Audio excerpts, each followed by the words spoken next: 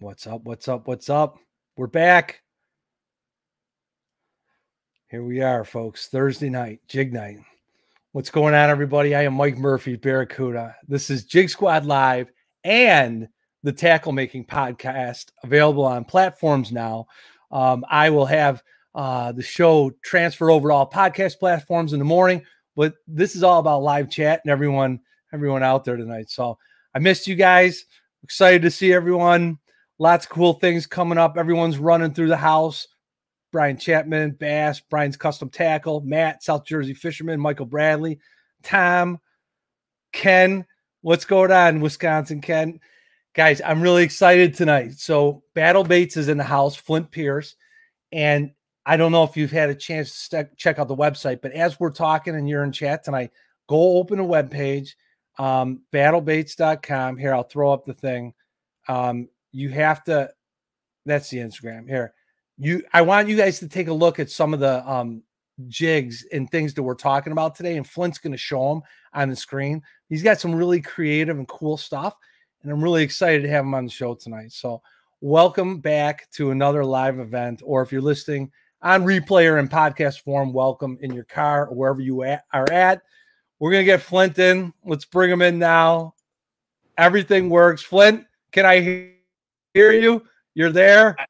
I'm here. I'm awesome, buddy. Welcome to Jig Squad. How are you, buddy?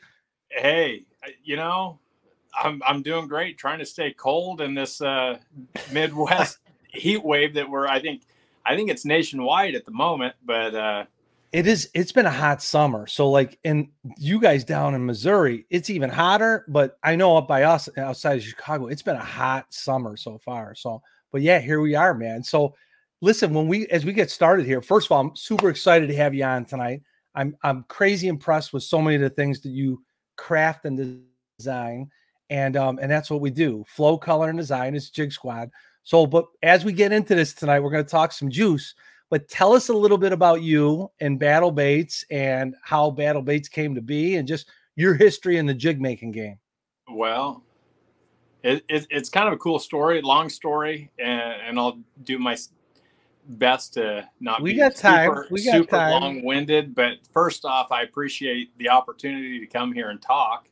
Absolutely. And be recognized. I mean, you have a phenomenal page, and I mean, it's humbling to be recognized in this setting. I love talking about it. I love the grind. I love the story. I love every bit about it, and the conversations that I've had with you leading up to this. It was fun.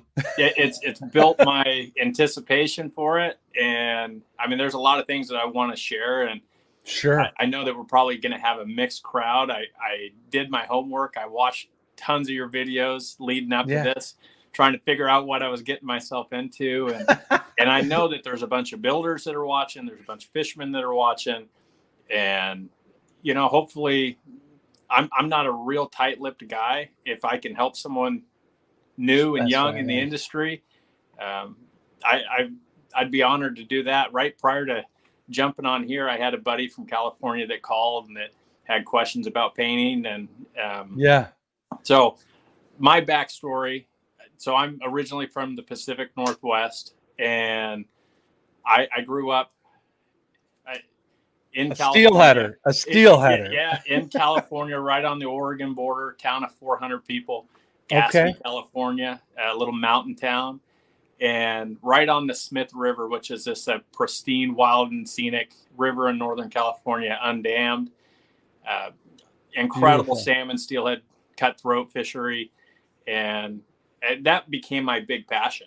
It was hiking, snorkeling, fly fishing, and ultimately we were right on the coast as well. So bass fishing in I guess within a 2-hour drive in any direction was untouchable for me. So I grew up ocean fishing. I grew up salmon, steelhead fishing, fished lingcod, snapper, just nearshore rock fish.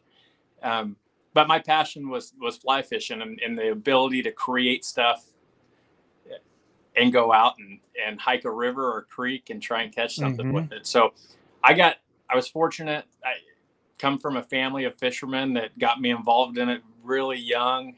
And, I mean, I was probably 12 years old when I got my first little fly tying kit with a vise and a bunch of dubbing, and had a chance to make a couple nymphs and go out to the river and try and catch some rainbows. And so ultimately that's where my upbringing kind of brought me, and ultimately I became a commercial fisherman later on in life and started crab fishing.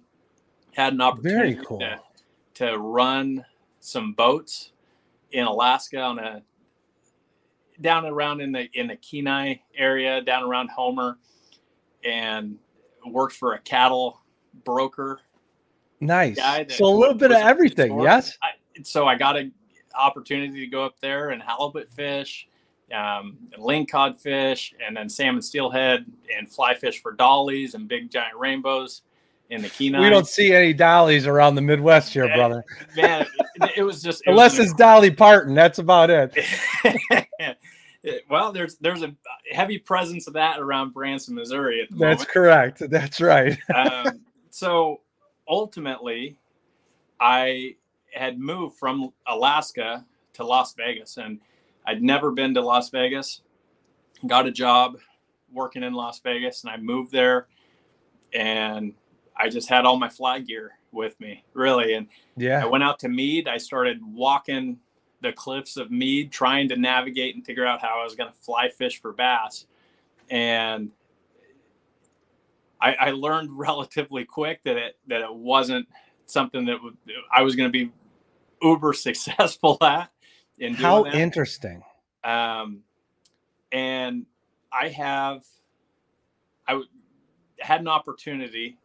I have a bunch of family in Branson, Missouri, some phenomenal cousins that I'm really close with, and they live right here on Table Rock. And when I was in Las Vegas, I took a trip out here to come see them, and they got me into a club tournament. And this was 2008 at the time. Oh, that was it. That was the bug. I'm just being a competitive guy, and I think that's such a draw for fishermen of all ages. But it's a sport you can do forever.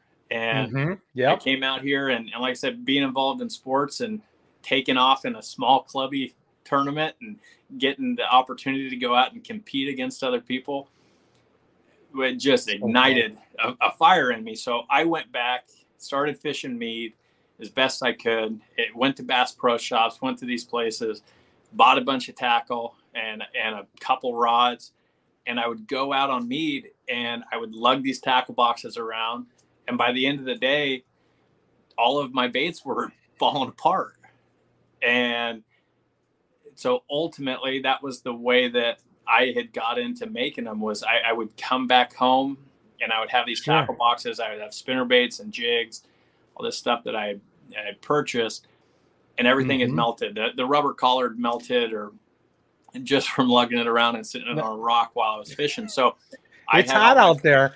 I had all my fly tying stuff from Alaska, and I started building baits back together. And as I lived in Vegas, I got involved in some clubs there just to learn how to better fish Lake Mead, which is an extremely challenging body of water. And that's ultimately how I got into building. Was I'd be on the boat as a co-angler with these guys, and they'd look at the baits and like, what a crazy pathway. So Flynn, I will tell you this, people's stories and who they are and where they come from is like a big deal to me. You know, it helps me understand what their company's about, what their pathway in fishing was. And for some people, they don't care about that stuff, right? And that's okay.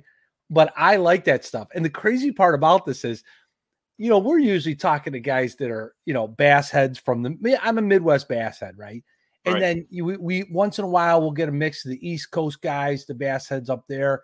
And we don't get as much of the Southern guys, which I want to try and venture into more of with Jig Squad.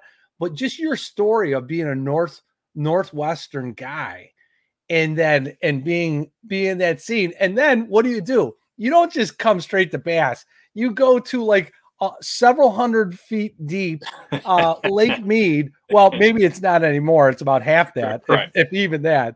And just what a crazy different way to fish for bass. I mean, you want to talk about learning how to fish for suspended fish and fishing bluffs and rock walls. That's a whole nother story. You did not get into this easily.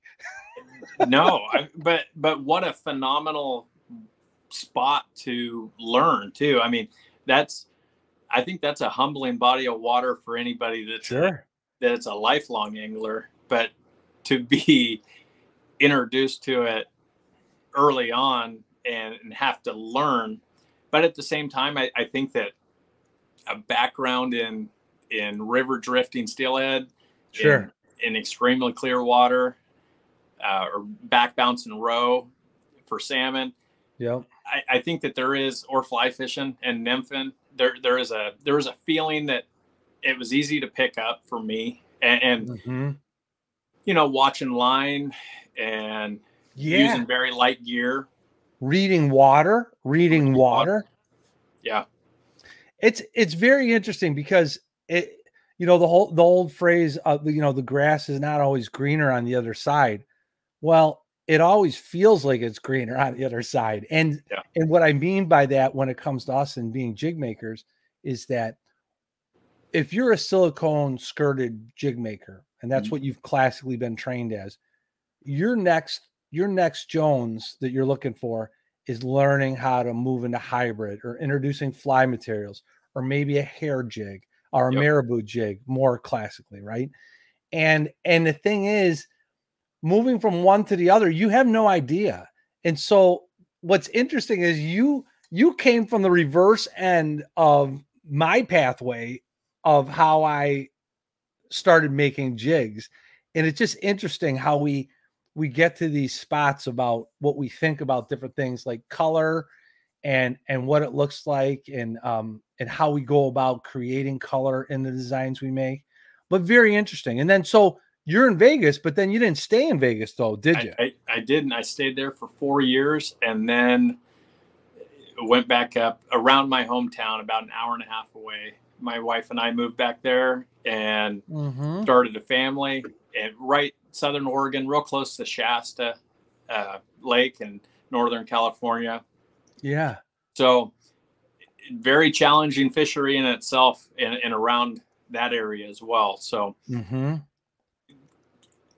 one of those things, I mean, just like you do anytime you travel and fish, I take aspects of Vegas and Mead and Mojave and Havasu and Powell, and then bring some of those techniques up to that area. And ultimately, I mean, Northern California, Southern Oregon's it's an incredible place. Yeah. Unfortunately, it's plagued right now with some water management issues or water issues in general. I won't just classify it as management. That'll start an entire new debate in itself. But there's those traditionally very famous Oroville, Berryessa, Clear Lake, Shasta. They're in such a drought, and it's a so when you go back up north, you have not started Battle Baits yet. No. Okay. No, not at the time. Did Battle Baits start while you were still up north, or after you came to Branson? So I didn't really start. No, it did. It started in Oregon. So I came back up, and I was fishing in Southern Oregon. I had the opportunity to get involved in some clubs there and work with some folks that were avid bass fishermen and got me involved. And that was ultimately, I mean, I was never selling any baits. I just had, and it's funny you bring up hybrid jigs because that was all I was making. I mean, everything was hybrid jigs. That's it. It was a mix. A lot of round rubber, a lot of marabou, a lot of bucktail. Some freaky creature, rabbit zonkers and but at the same time, it was what I was able to be successful with down at Mead, and ultimately what really sparked it for me, there was one guy that in Southern Oregon that kind of pulled me aside that I had the opportunity to fish with. And he said, hey, this is a jig that I've been using for X amount of years. And the owner passed away. I need you to build them. So I went home and I built a couple and I took them to him and he said, I want 300 of them. And I said, man, I don't have 300. I don't have a do-it mold. I don't have means to produce this stuff. You know, I'm going to these sporting good stores at the time, and I'm shopping in the fly tying section and buying pieces of round rubber that are that big for, you know, $3. Right. And so him really, he got the juices going for you. Well, and he said, hey, listen, I'll go out. I'm going to buy a mold. I'm going to buy all the hooks. You're not going to have any upfront costs. I'll buy the paint. I'll do whatever you need to do to get this rolling. So, and he wanted you, Flint. He wanted you because you could tie. That was your value more than anything else, because he couldn't do the tying end and put them together like that. I got you. So that was ultimately kind of what got me going. And when I started was around the time that my first son was born.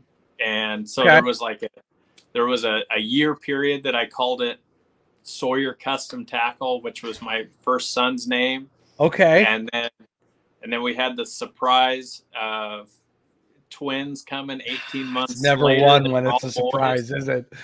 And then it was a battle to do anything. And it was like, man, I can't name it after one of my sons.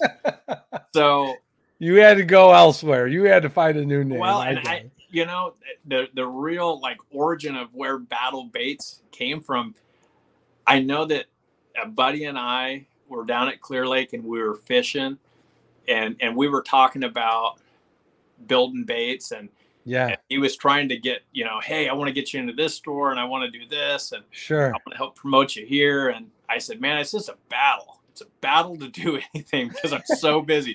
I got 3 kids in diapers and it was like, we started calling it Battle Baits. There you go. And so we're actually out on the boat, out on Clear Lake, and I got on the internet from there. I was like, man, the LLC's available, the website's available. We're changing it. So I made the call out there on Clear Lake. That's so great. Yeah. And since then, so I mean, I know there's gonna be so many things that we talk about here tonight, but so tell me, when you first started making jigs and you so you're making what I call hybrid jigs, right? It's a mix of silicone and or maybe it's even straight hair, who knows. But tell me what was the switch? Tell me the process of you moving into the silicone game, because to be honest with you, the predominant amount of things I see you making is the silicone jigs, right? 100%. So and tell me how that happened. Like, what was that change for you? Well, I mean, I think ultimately as a business progresses, the first year, I think the only thing that I sold was round rubber and hybrid jigs that were round rubber and hair. And and I still make hair jigs, and I still fish hair jigs. And I love hair jigs and have a ton of confidence in them. I mean, they're a phenomenal fish catcher all over the country. Mm-hmm. Ultimately, as the business has progressed, it's boiled down to a couple different decisions, and ultimately, probably, I would say, just as a single man company. Right. And as a single pourer, painter, tire, website runner, everything, I haven't been able to expand it at all. And it ultimately came down to production, and the hair was a lot slower for me to produce. So the hair was the first to go, and it makes a big giant mess. If you're trying to knock out 400 baits in the hair, I can imagine you'd get up and just breathe heavily and freaking everywhere. It's you know, the silicone, the progression of silicone too within the past 10 years has evolved. And I think that just on the manufacturing side, what they've been able to do with silicone, they've made it a lot softer, but they've also, their printing capabilities as far as their glitter inlays or their printing on top of the silicone, right, has improved quite a bit. I would agree. And, you know, the same for Round Rubber. I mean, Round Rubber, livingrubber.com, Paul Bachman, he's an Oregon guy. He was only about 20 minutes away from me. I'm a good friend of him, the owner of livingrubber.com. Awesome company and guy. And I can't say enough nice things about him and what he's done to help me through the process. But, you know, it's hard to get on the business side. It's hard to convince people that have not fished rubber to fish rubber. And because it's not transparent. I mean, it's a bland black, you know, avocado green, a brown, a purple, an orange. And then you hold it next to a iridescent pearl with a red flash that has this glitter effect to it, and it's printed a certain way. When people look at it and go, it looks more like a bait fish. And so, you know, if you spend, at least for me, spending more production time tying rubber and then putting it next to silicone, I would on the selling side, I'd sell 9 silicone jigs to every 1 rubber jig. See, that's it right there. And what's funny is, Flint, let me add to that that partly has become the madness of what Jig Squad is supposed to be about. That it's not even as much, and even though I've got guys that run businesses on, yourself included, right? Yep. It's more so about the love of the game a little bit, right? The design element and all those things, and teaching people what those things are, and helping people understand, well, there's proportions to things. Proportions matter, especially if you're a fly fisherman, right? Or a fly designer. You know that proportions matter more in fly tying than it does in even silicone jig making. It just does. Yep. And I think taking those elements and that language and starting to use this vernacular of how we talk about what we create is important. And what's funny is, if once you get somebody who is a designer, they're on the pathway of designing, I personally think now they're starting to see all the excitement from round rubber or any type of rubber or flat rubber or fine cut rubber. And now it becomes more of an exploratory thing in an experience. But you're right. At the end of the day, when they come out at ICAST and show all the stuff that's coming out, I laugh at some of these big companies. Who was it the other day that just put out? It might have been Berkeley, where they said hand tied. I go, Berkeley doesn't hand tie anything. I go, right. Is this the new thing? They're taking our jam, and they know what all you do, and they see it, and they're finding ways to accomplish manufacturing processes to do it. And basically they're stealing our everything we do. And I shouldn't use that word stealing.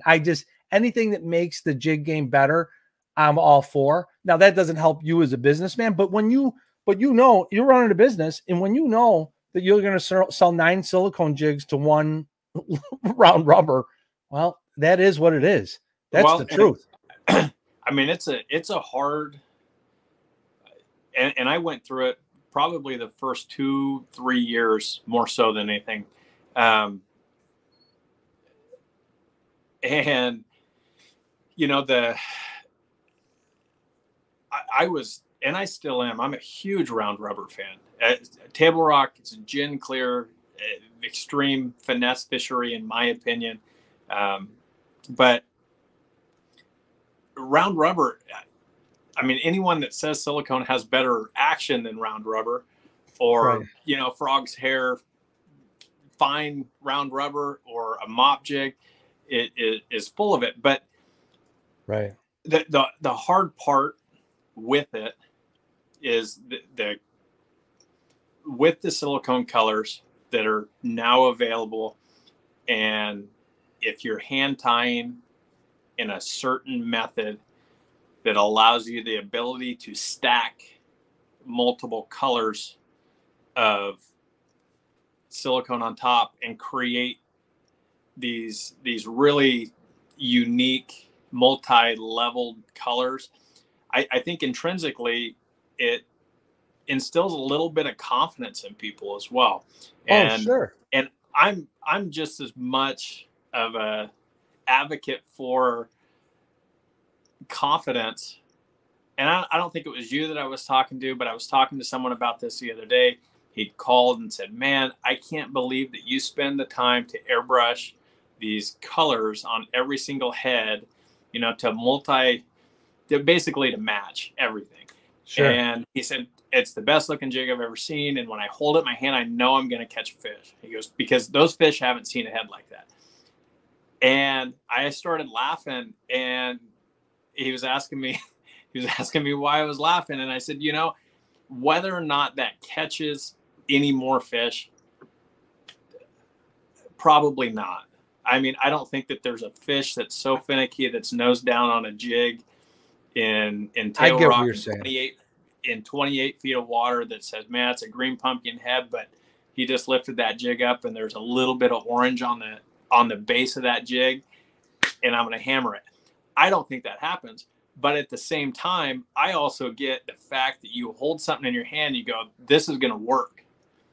And I haven't seen a bait produced like this. I haven't seen this color before, and I know it's going to work because it looks like the forage in my water system. So they fish it more.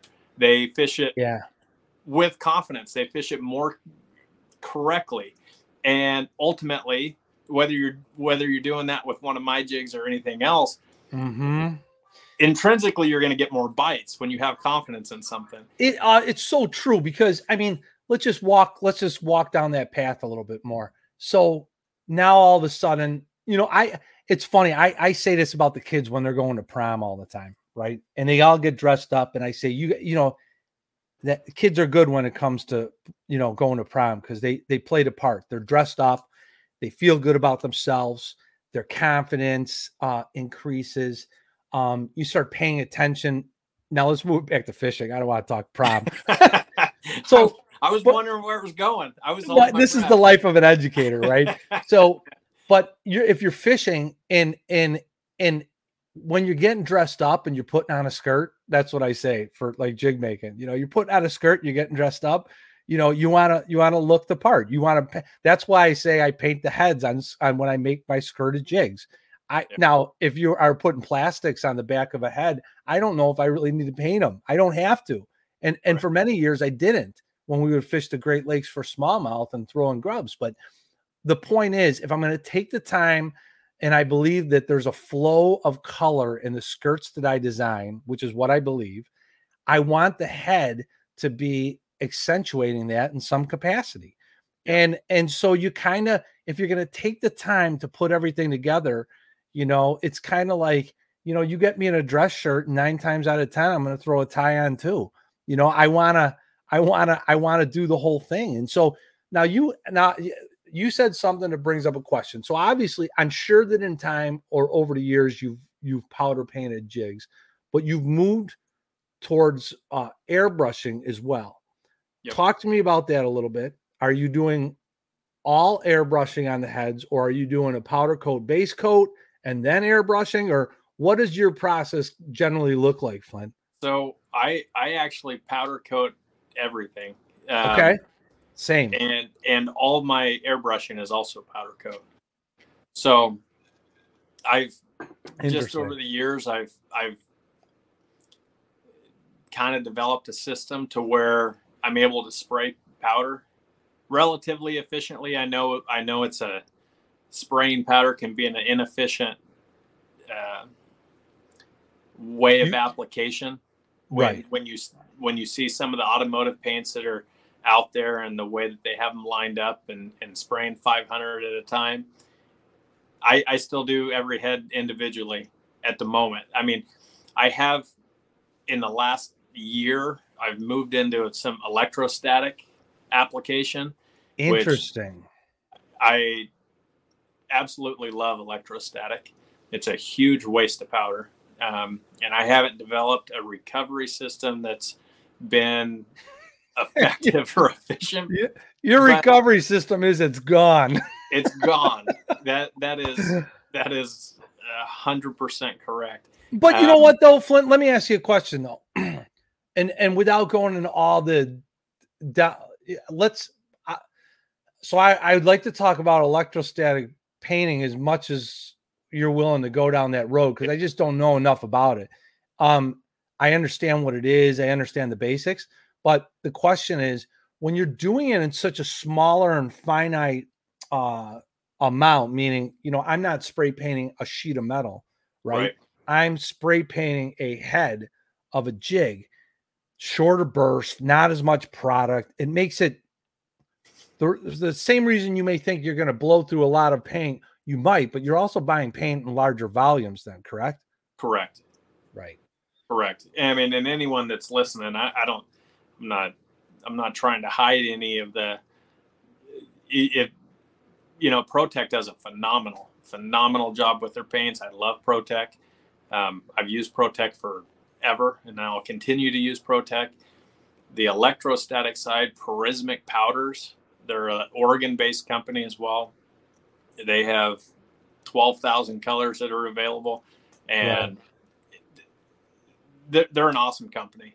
You just have a diversity experience that you're able to access with it. Yes. Yeah. I mean, I've said doing this for a decade, mixing a lot of ProTech colors and trying to create your own and be consistent with it over time with certain recipes. And the electrostatic side of it is, I wouldn't be able to afford to electrostatic do it, or CS powder coating paint. It's too expensive.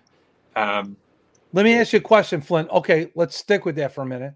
So if I'm just you and I had talked about this before. There's also a difference between what the capabilities are of the hobbyist and the more production end of things. So would you say that electrostatic painting is even works on the hobbyist end of things, or is it? You get what I'm saying? Well, yes. And I'll tell you, I don't know if it works on my scale yet. All right. Duly noted. Because I haven't figured it out. I mean, it's hard. One of the things that I run into constantly is scalability with my own company. Obviously, I don't want to be tied to a vice for the next 50 years of my life, working 7 days a week trying to keep up stock. So I ultimately, I'm constantly trying to find ways to increase productivity, but not jeopardize the quality aspect.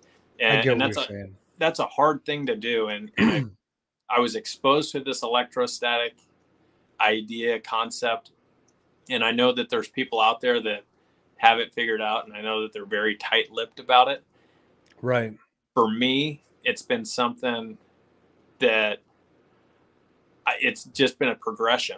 I mean, it on the hobbyist side, I would say no. I think that for me to run one base color through an electrostatic machine, I have to do a minimum of about 300 heads. Yeah. And that's what I'm getting at, right? But it's an incredible finish. It is only single color. So to add those back straps or the throats or anything else that you're going to accent color, you got to go reheat those heads back up and have that paint available to adhere to the next color, which I do. But so I don't know if I'm, there's certain products that I have that I actually have two different parts of the head that I have to heat at different times if I'm just using a fluid bed. So the ability to electrostatic that head can coat the entire thing in one process. The issue with electrostatic is anything that's exposed is going to get coated. So you have hook points. If you're doing spinner baits, you have wires. So you end up trying to figure out how to keep those areas paint free. And I've been through different processes of trying to build racks that are going to prevent powder coat from going in. Yet you want multiple units on the same current so that electrostatic is going to powder coat multiple items at the same time. So it's a giant learning process, and by no means do I have it figured out. I love the end result. I mean, the end result is incredible. It's very consistent. On the smallest heads with a lot of detail, you can pick it all up. I haven't ran into something to where I haven't had enough powder, and I don't know if that's current driven with the electrostatic process, if I've just been able to get that right, but I haven't had like an overabundance of powder that's going to make the heads gloop up, or not enough powder to where I'm having to go redo it. So interesting. So yeah, I was happy you brought that up, because it's like, I mean, I'll be honest with you, it's a conversation that I've never had. And I in the times when I've gone down the video wormhole of trying to watch videos, just learning about it, I'm looking at metal fabricators and all these other things. And I eventually get to the point, I'm like, yeah, it sounds cool, but I'm not going to do that. You know what I mean? Just for me being a guy that the hobbyist, I don't want to miss this question. So Brian's, my good friend, Brian Cole from Brian's Custom Tackle. Brian makes he ties a lot of nice jigs too. And he asked the question, what's your favorite thread? Which is interesting, because you and I were talking about that today. So we might as well talk about that. So you're tying your jigs. So I use Kevlar, 100% Kevlar. I mean, I know that there's a lot of different. When I started, I used braided line. I used I was pulling. Sorry. No, you're good, bud. Popping up on my phone. I used braided line early on. Kevlar has been something for me that has just always worked, and I like putting a whole lot of pressure on my wraps when I'm doing it. It's funny. Everyone kind of makes fun of me. I got a bunch of buddies that I talk to throughout the day, either on the phone or on FaceTime when I'm tying, and I have all my fingers wrapped in duct tape because, and a lot of times I'm surprised I don't right now, but I think it's great though. Kevlar is a beast. I mean, it's something that I can pull on as hard as I possibly can. Flint, let me ask you this. So I've never worked with it. Two, I've heard about it plenty. And then, so I guess the third part is asking, what is the, let's just say diameter? What would it be comparable to? Extremely small. And that's why I like it. Like we're talking like under 100. Yes, for sure. Under 100. There's not a lot of buildup with it. It's just a clean thread, and it's been well, I'll tell you, the last time that I bought fly tying, I left Alaska 15 years ago, so that was really the last time that I dove into the fly tying world. Sure. I went when I started tying jigs. I don't know if I was tying with 210 Yeah, a lot of guys start with 210. I mean, I just literally started going lower on my bass stuff. I'll tie flies with smaller stuff, but I just went down to like 6-aught, which is like what, 130 denier. Yeah. 136 maybe to be exact, whatever my uni one is I'm using. Ultimately the way that I got involved with Kevlar was livingrubber.com. Paul Bachman, the owner. I went through, and I was trying, muddler minnows and big streamers for dollies and big rainbows up in Alaska. And I was putting a lot of pressure on the thread when I was tying these flies and never running into issues.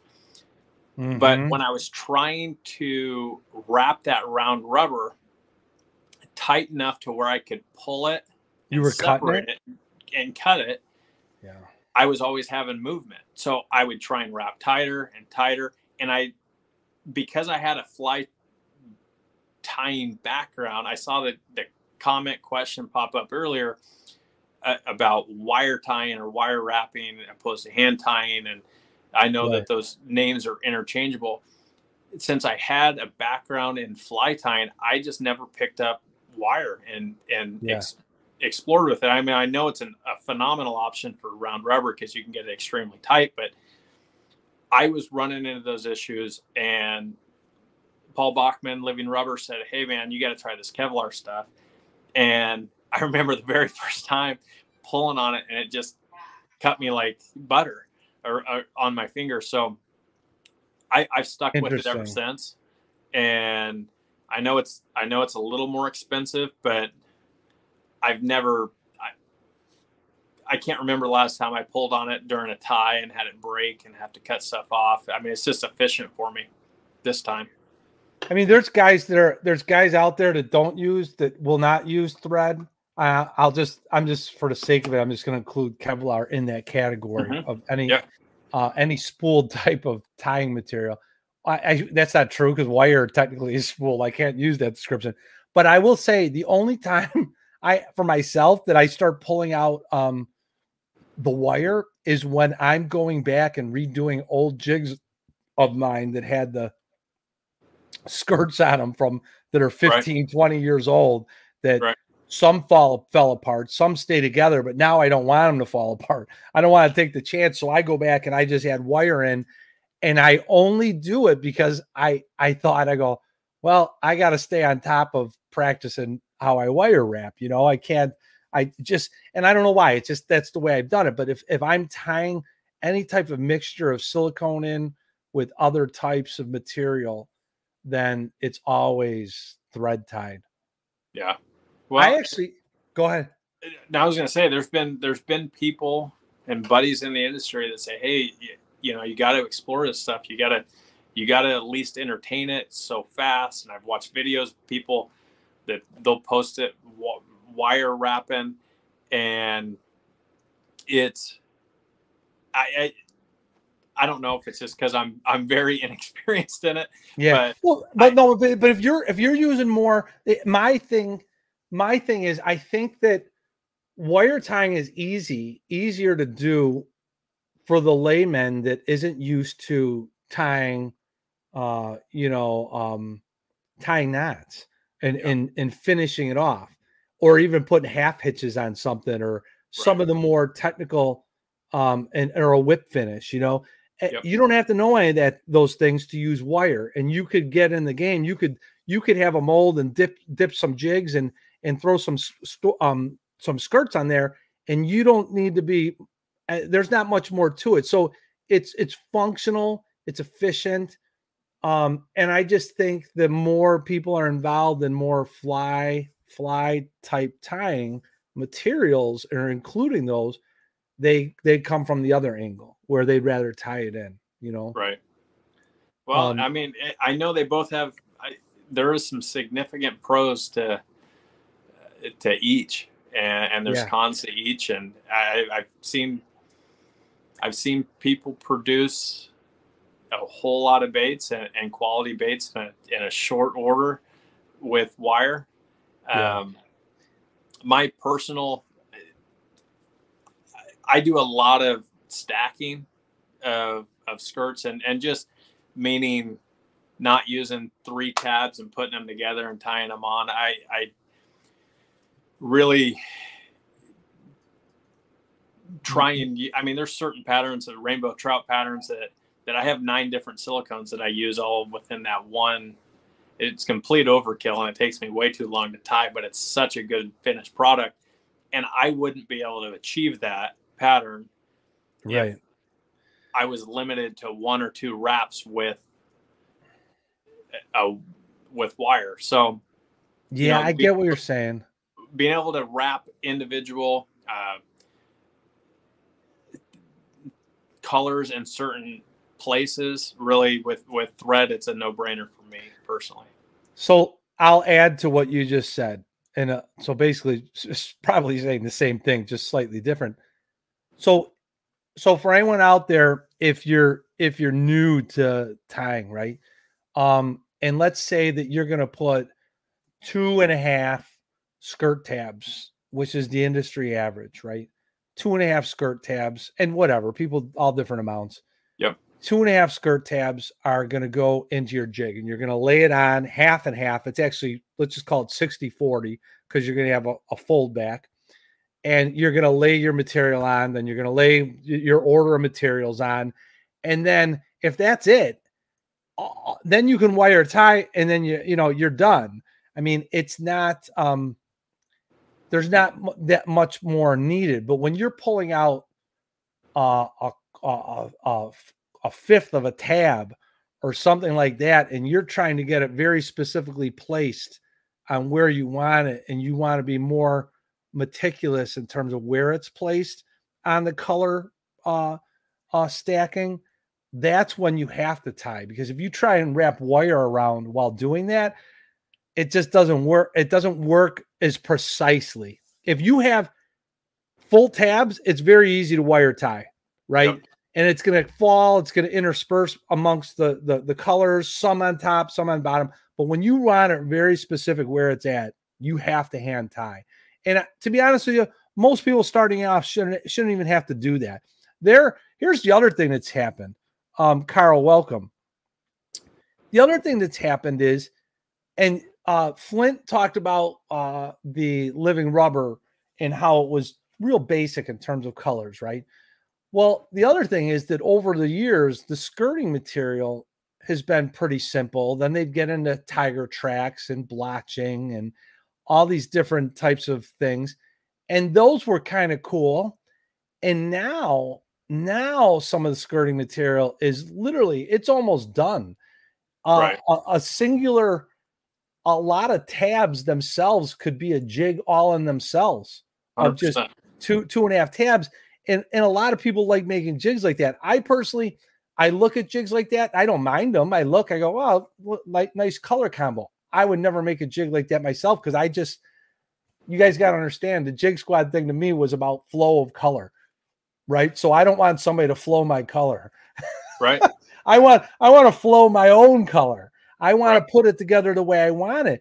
But there's a lot of people that like it already made like that. I've seen some purple, like Junebug and different colored ones that I'm like, man, I saw one that was like a bullfrog. And I'm like, wow, that skirt is fantastic. I love it. But I like making my own. Like I like making my own and putting my own skirt colors together to make that bullfrog as opposed to singularly having it. And there's nothing wrong with that. Some guys get their joy out of making that jig, and that's what it was. For me, it's kind of like I didn't have those cool skirt tabs back in the day. And so George Val, welcome, buddy. GSP, here's a good question. So George asked Flint about GSP. So the only comment I'm going to make, George, and this is limited for me, and Flint's probably going to be able to answer this better, and Brian Schmidt's in chat, he can answer too. But the thing with GSP is there's less stretch, right? And I personally am not used to that. You know, when I had less stress, it was moving up the big fly thread, 400 and something here, or using 210 and I had less stretch.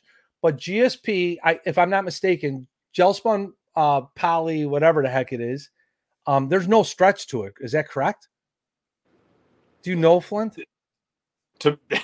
No, because Brian will know. Brian Schmitz in chat, he'll know. And Brian's custom tackle might know too. I have not used it, George, because I didn't believe it to be as forgiving, right? And I thought I needed something a little more forgiving because I'm not that A-level tire, right? And there is almost no stretch in Kevlar. And that's why I was going to say, if I'm saying the right thing about GSP, it's the same thing as Kevlar. There's no stretch. Right. You know? Brian Schmidt saying no stretch in the GSP. So I would imagine it would do similar types of things.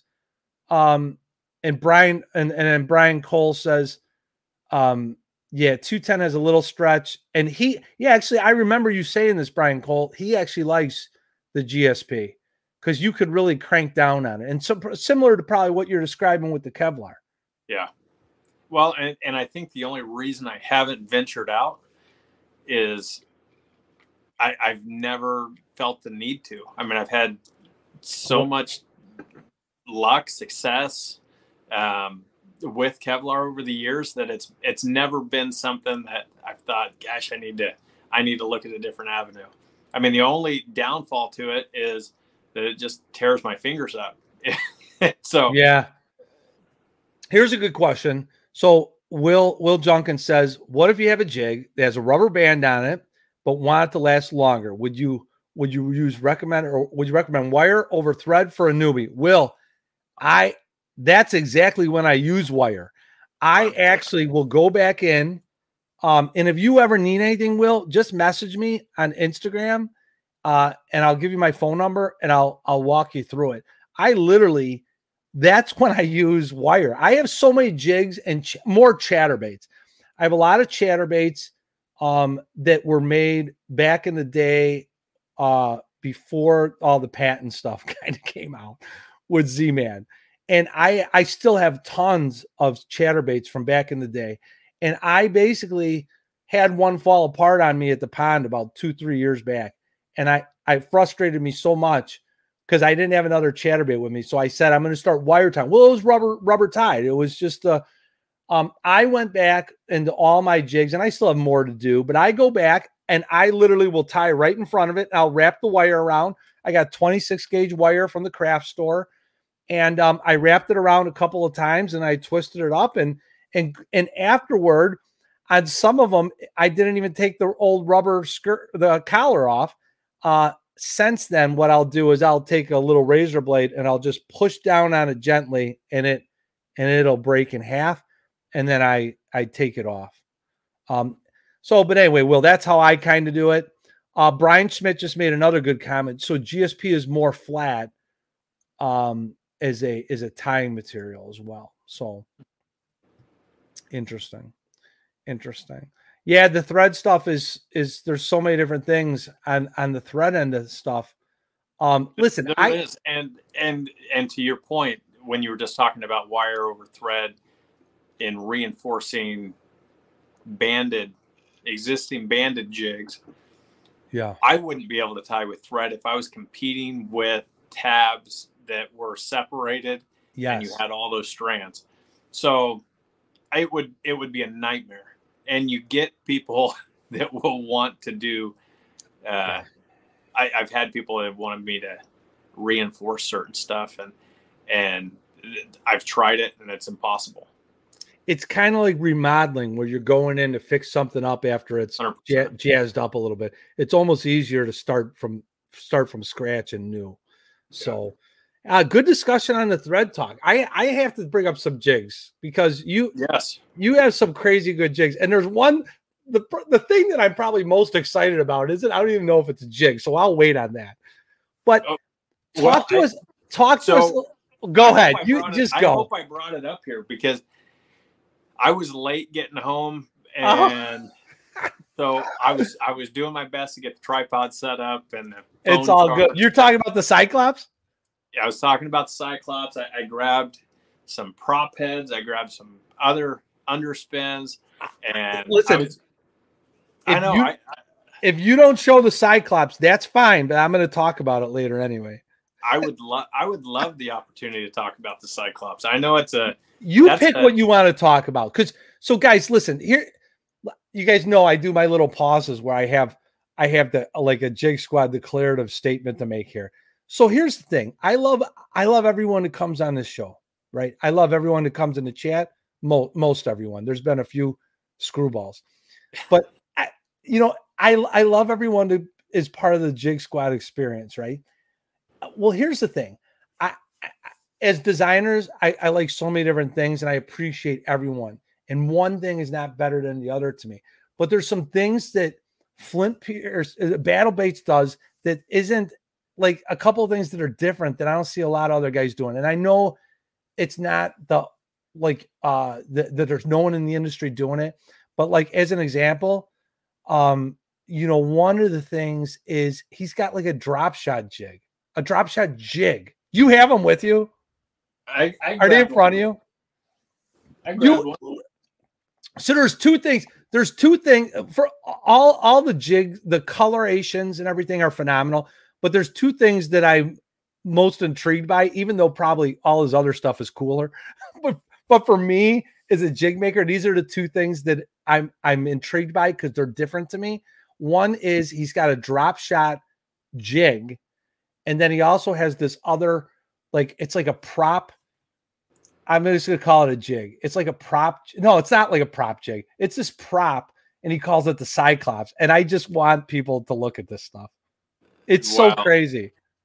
So, did you have these in front of you? Do you have? I grabbed some of them, and I'm sure that we're gonna talk about whatever you want because we're gonna get to it. I know, but those are the things that are exciting me about Battle Baits. Well, I mean, and truly the progression of a lot of that stuff is over years and years. I mean, and you're a builder. A lot of the people in here are builders, so they understand it. And I'm not talking to a naive. I'm sure that there's a lot of people, including myself, that has stuff in the works that no one knows about, hasn't seen. I mean, and I have an entire shoebox full of stuff that hasn't worked out that I'm still working on. The drop shot jig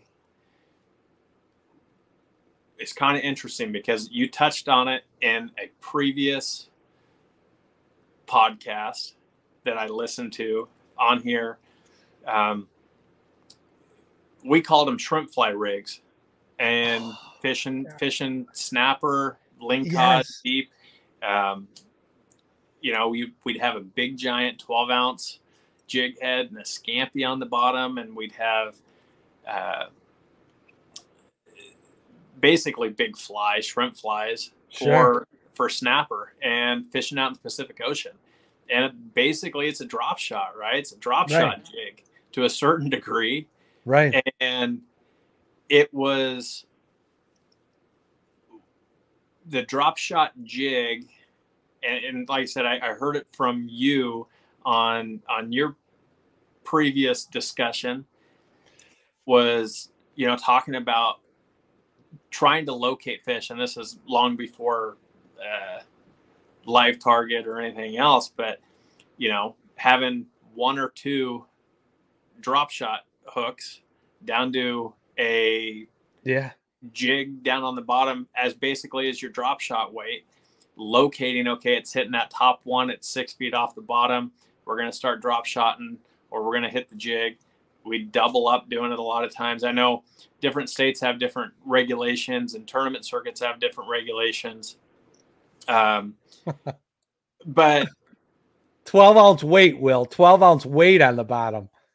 Like for the salt water. Like it would be like the weight would be like in the surf or in deep water, and salt water is what he's talking about when they would use the big old weights like that. Yeah, and we were fishing. I mean, a lot of the stuff when we were using those rigs, we were 120 feet. I mean, the current out where I was at in the Pacific wasn't real extreme, but then you get up into Alaska with the big giant 20-foot tidal changes. I mean, you could be in 40 feet of water and using 6-7 pounds just to stay on the bottom and 40 feet. You know, it's just insane. The title rips there, but I'll go down another rabbit trail if I'm talking about that. So ultimately, it was the drop shot jig was something that got played around with originally at Shasta Lake, and going down with a buddy, and we were hitting fish on these jigs, these micro jigs that I built, and we ultimately ran out of trailers, and wind was blowing like crazy. So we fashioned these micro jigs with awesome big giant, they were Carolina rig sinkers underneath it, but basically to get these micro jigs down. And it kind of just started evolving that way to where, you know, and we're talking vertical fishing. I mean, right. Casting them out because they're still a metal head. Originally, my first design was lead with them, and now I've gone to tin bismuth just so I could reduce the overall weight. Now it's down to, I think, a 5/32, being that it's constructed out of tin. And I went through a whole bunch of different designs with it. I had an internal swivel built into the head originally, and trying to reduce the line twist with it. But ultimately what we were able to find out with it was the fact that it was actually weighted was preventing the line from spinning. So I get that a lot of times. It's like, well, why don't you tie directly to like a spin shot hook or just a drop shot hook? And I tried that in the past. I've worked with resins in it in the past. The resin weightless head created all the spin that you a lot more spin. Yep. So as strange as it is, having the weight actually stabilizes the bait. Show that again, Flint. So basically, right. So yeah, the head is everything in this thing. I mean, the jig looks great. Let's be honest. But notice the main feature here, folks. There's an eye. It's like an eyelet on the top and bottom. There's actually two eyelets. Yeah. So there's a tie point. Let's see if I can get it to focus. There's a tie point on the front and a tie point on the back. And I've had a whole bunch of discussions with people. My original one that I prototyped out of resin actually had the slip point on the bottom to where you could. It was like a groove that the line would fit into. Correct. And I ultimately dropped that design because I like throwing a jig underneath it. I like dragging a 1/2 ounce jig or a 5/8 ounce football jig. Main lake points. Obviously, it's a tricky rig, and if you're fishing brush piles or something else, it's going to get spindy in a hot minute. But if you can fish main lake points, or pea gravel with it, or if you're vertically fishing, it's a phenomenal way to put fish in the boat. And it's just weird. I think it's a unique, different look that a lot of fish haven't seen. Yeah, absolutely. And I have comments on this. So, but I have a question first. So my question is fit and function of fishing this drop shot jig. So everyone who's on the live chat or going to watch this on replay on YouTube, you're visibly going to see this, or you can go to Battle Baits and you could see this, what the jig style is like. But if you're going to be listening on podcast, understand again, this has got a line tie, a 90-degree line tie on top, just like a jig, and then also one on the bottom. So it's basically creating like a line through type of feature. Is it two knot tied, or is it a line through? What is the way that is tied? I tie to the top and I tie to the bottom. Okay. So it's a separate piece of line, basically. 100%.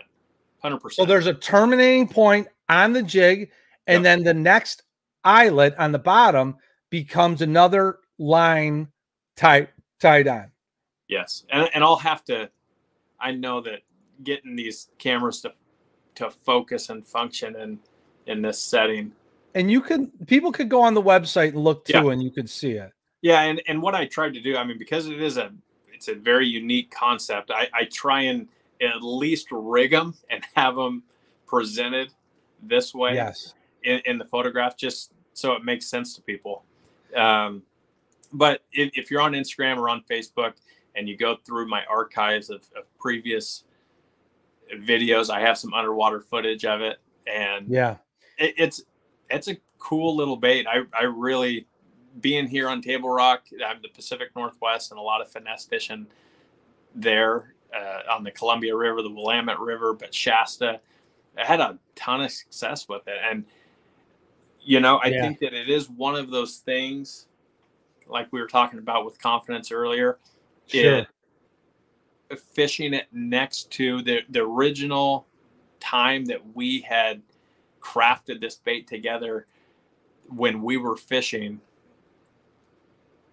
the skirt was drawing so much more of those vertical bites than the actual trailer was.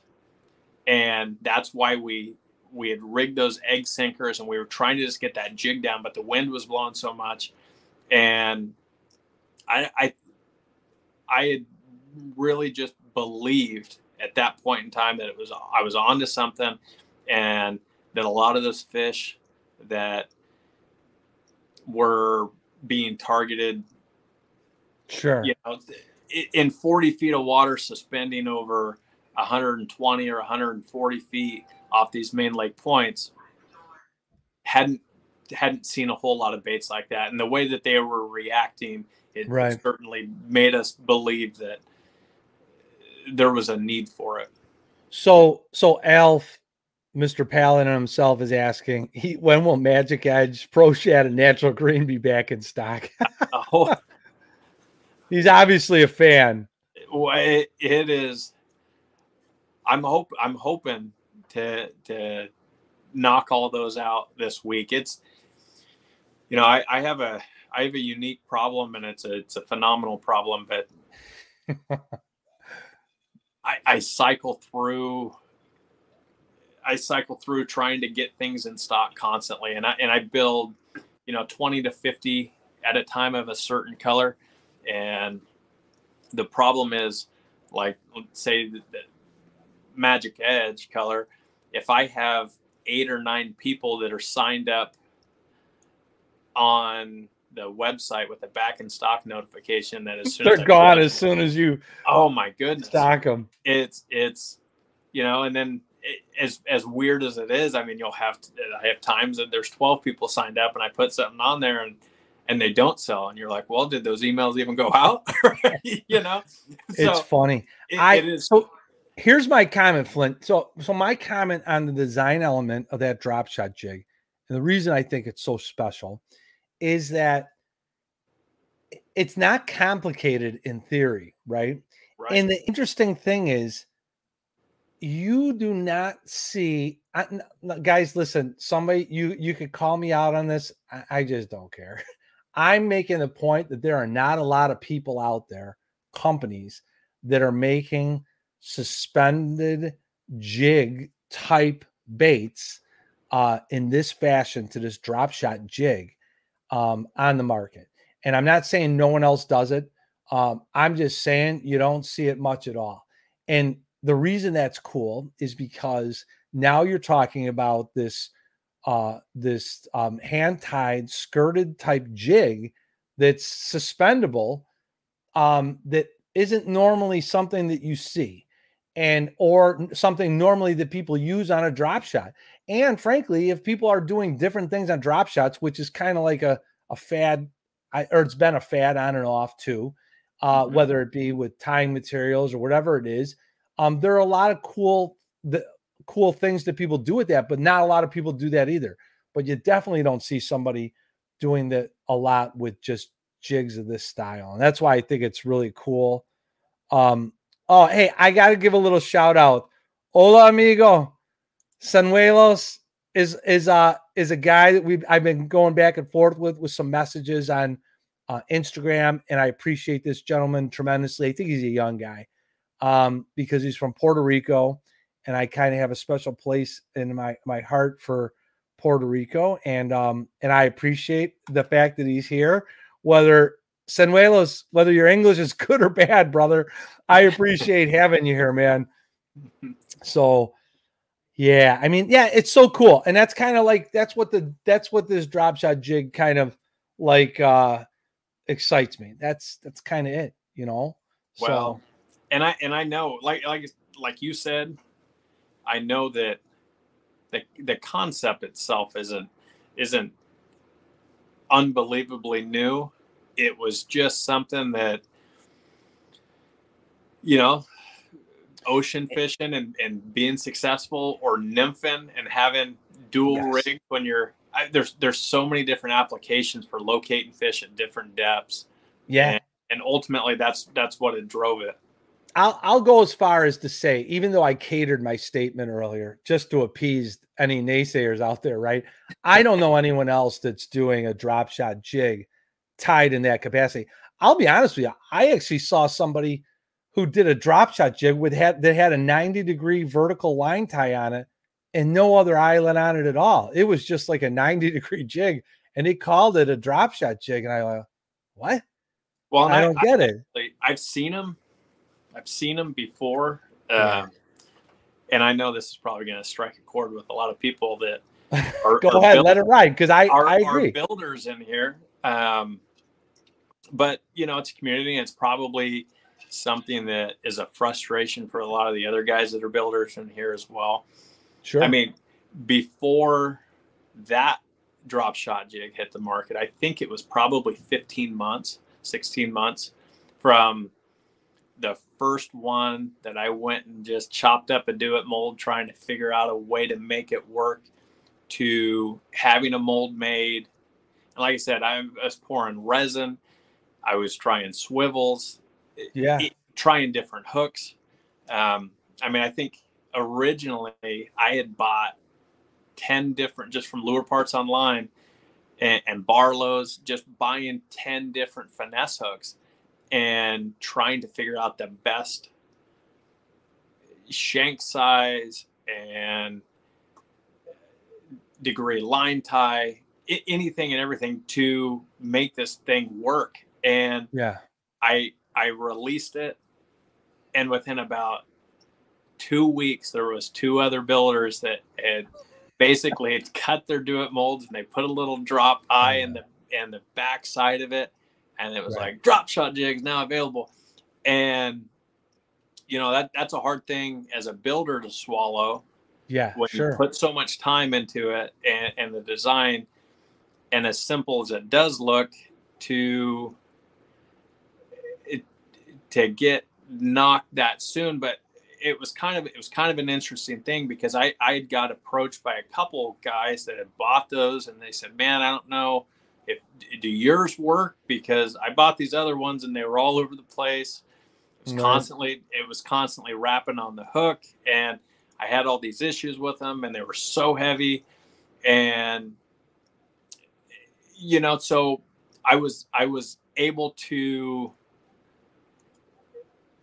I mean, it did a disservice to my product, because these guys had rushed it, and they thought it was just throwing a eye in the bottom of a jig head and winging it. But you know, I'm sure that there's a lot of people out there that have experienced that. But with any design, I mean, I think just advice to young builders, because I've done it. I did it early on. You rush things. You want to get in a hurry. You get excited about stuff.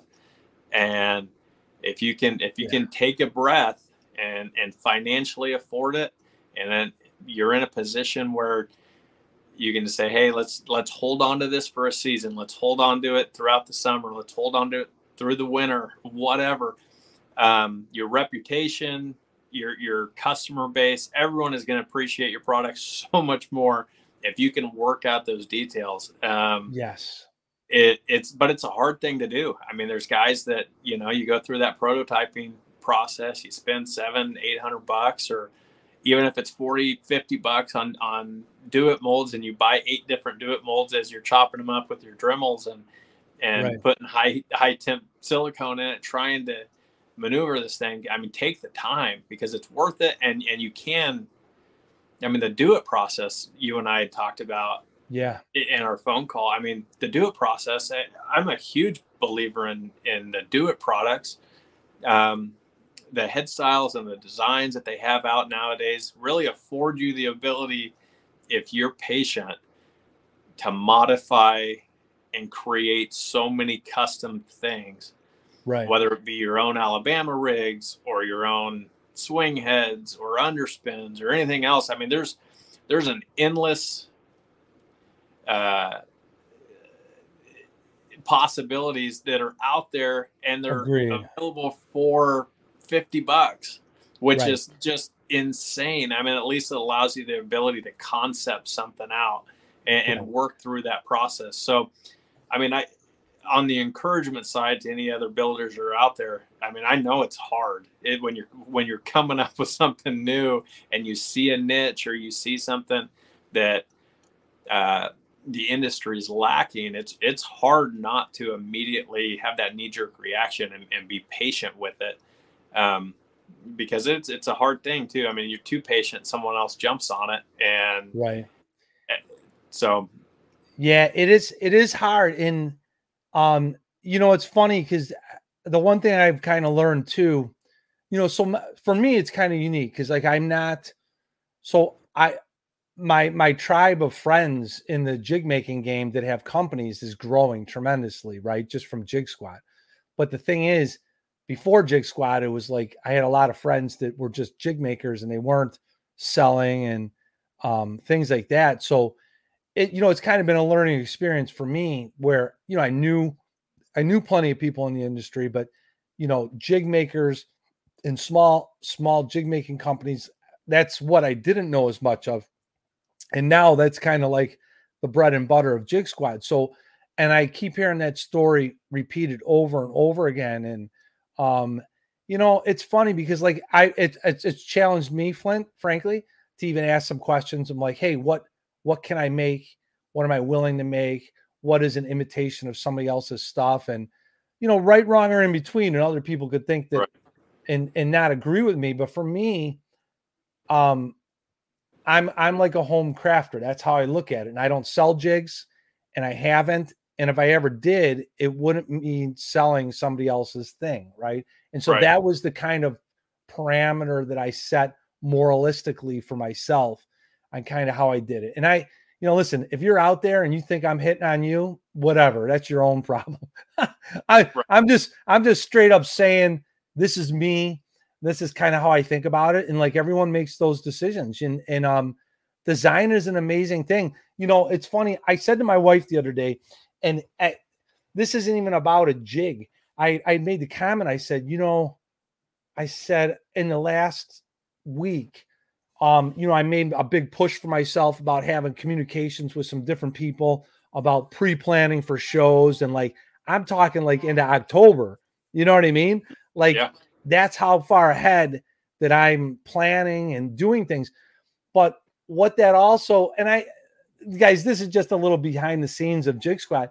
Like, it's crazy because it involves like checking in on the person you're inviting, right? I do my homework. I didn't contact Flint here and not know that he was originally from the Northwest. I already knew that. Why? Because I did my homework. You know, I do my homework. I find out about a company. I decide whether I think they're slapsticks or not. You know, like I do all these things. And then in addition to that, there's the communication end, you know, calling people, making sure they're able to get set up and able to get on, and audio and video. And then there's doing the graphics.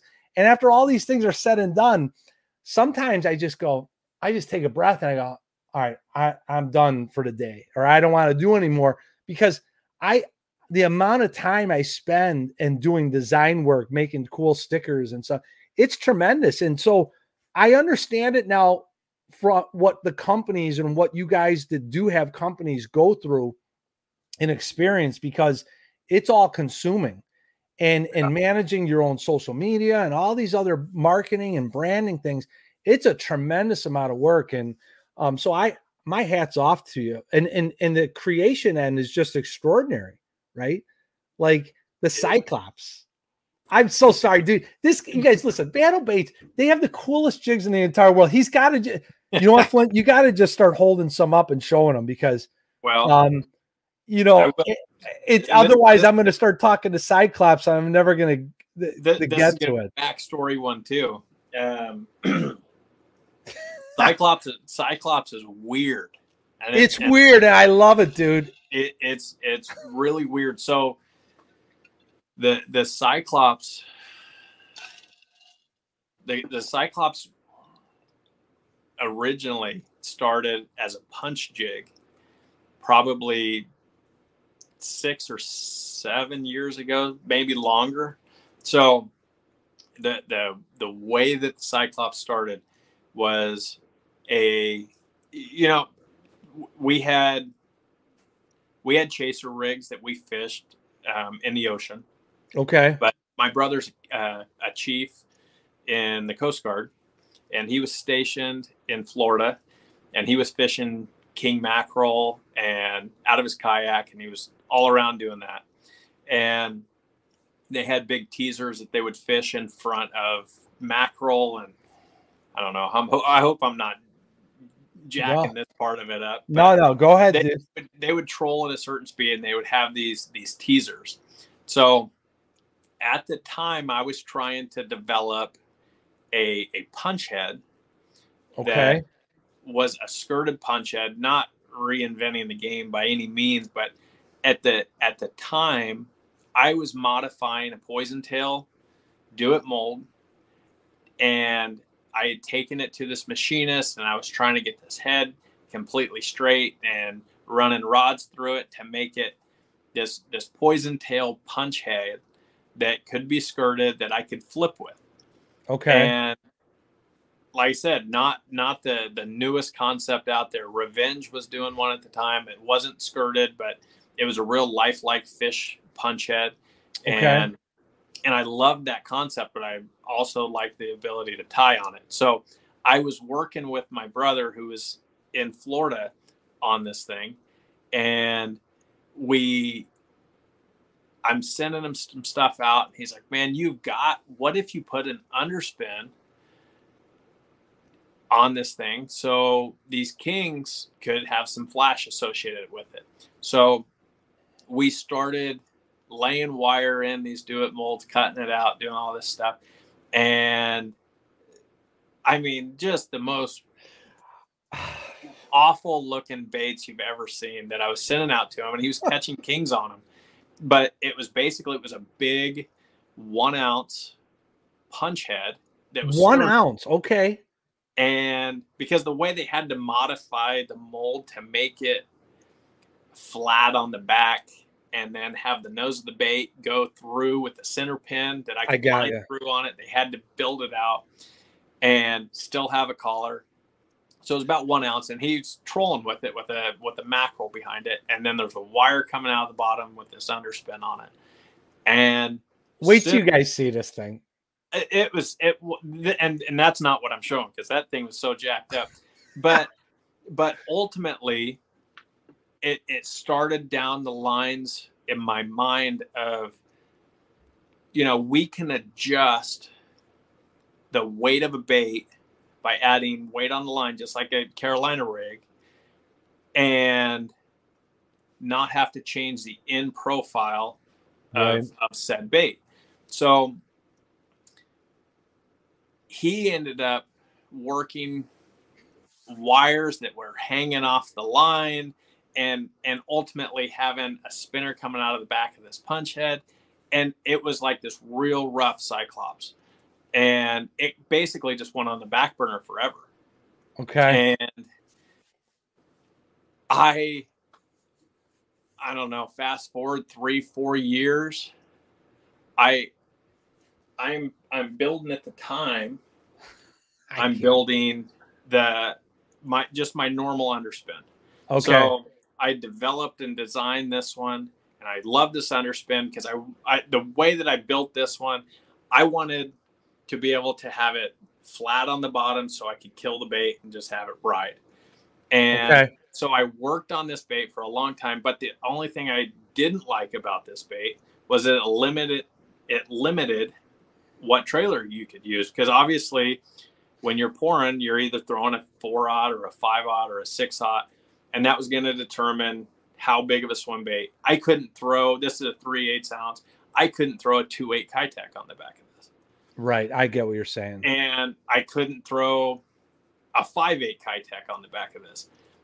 There wouldn't be enough. And so it limits what swim bait you're using. I mean, this is a little 4-inch swammer by X-Zone that's on this one, but great bait, by the way. X-Zone's an awesome company. So I get here and we're fishing winter. I moved here December of 20. Well, it's been a year and a half. And here, for anyone wondering, is Branson, Missouri. Yeah. Right? And we move out here and we're fishing channel swing cedar trees, and they're in 35, 40 feet of water. Treetops and spots, smallies are all suspended on it. And they're feeding on tiny, tiny little bait fish, 2-inch shad. And so trying to get ball heads and swim bait heads down 35, 40 feet and run these cedar tops, we were either having to wait so long and count these baits down to have a small enough profile, I should say, so a 1/0 hook and an 1/8 ounce or a 32nd or a quarter even. Oh God. So I'm getting excited. I know. I'm sorry. So no, go ahead. I love it. I think the buildup is everything I want it to be. Okay. I'm so excited to buy some of these things. So I'm fishing with my cousins, and I'm fortunate. So I have 2 cousins that live here. They're both guides on Table Rock, unbelievably knowledgeable. And so I kind of presented this idea to them, and like, if you were able to rig something weedless and fish, a 1/2 ounce all the way down to 40 and run it in front of a 2-inch on a 1/0 bait, would you be able to do it? So I started drawing it up, and ultimately, so hold on, I got to make you big now. I know. So this can be, and this is a little bit bigger. Like I said, I was rushed coming home. This is, I think it's a 3/5 swim bait. This is a Combat Lures. But ultimately, so here's your underspin. And your underspin, reason for the Cyclops. Sorry. No, it's good, dude. We see it fine. Okay. Is obviously it has one eye. But it goes, you thread it directly on your line, and then you put a bobber stop on, and then you run it directly to whatever swim bait hook. So this is a 1/0, and this was one that I had with a little 2-inch Kitech. And the thing I loved about it so much was the fact that I could run as small a plastic as deep as I possibly wanted. I mean, we had wind come up, we could peg 2 of these like in front of each other like this and run them. And there's something about when you're prototyping around swim baits and the plastic game, I absolutely love the way certain plastics run unobstructed from weighted jig heads or weighted hooks. So you have that's a great comment, dude. It's so weird and it's so different. I mean, you hear a lot of people talk about different swim bait heads, and you have to have this degree bend right for your jig head to get this tighter wobble. I mean, anyone that follows the hookup tackle, they talk about that all the time with everything coming out of JDM. Well, with a 23-degree line tie, you're going to have even a tighter shimmy. An unobstructed swim bait. How does it keel? How does it track? Does it blow out? How all those things are, wow, dude. So to be able to, originally I designed it. Now that I have been sitting here messing with it, I originally designed it with the purpose that it was going to slide down and be right on that tie point.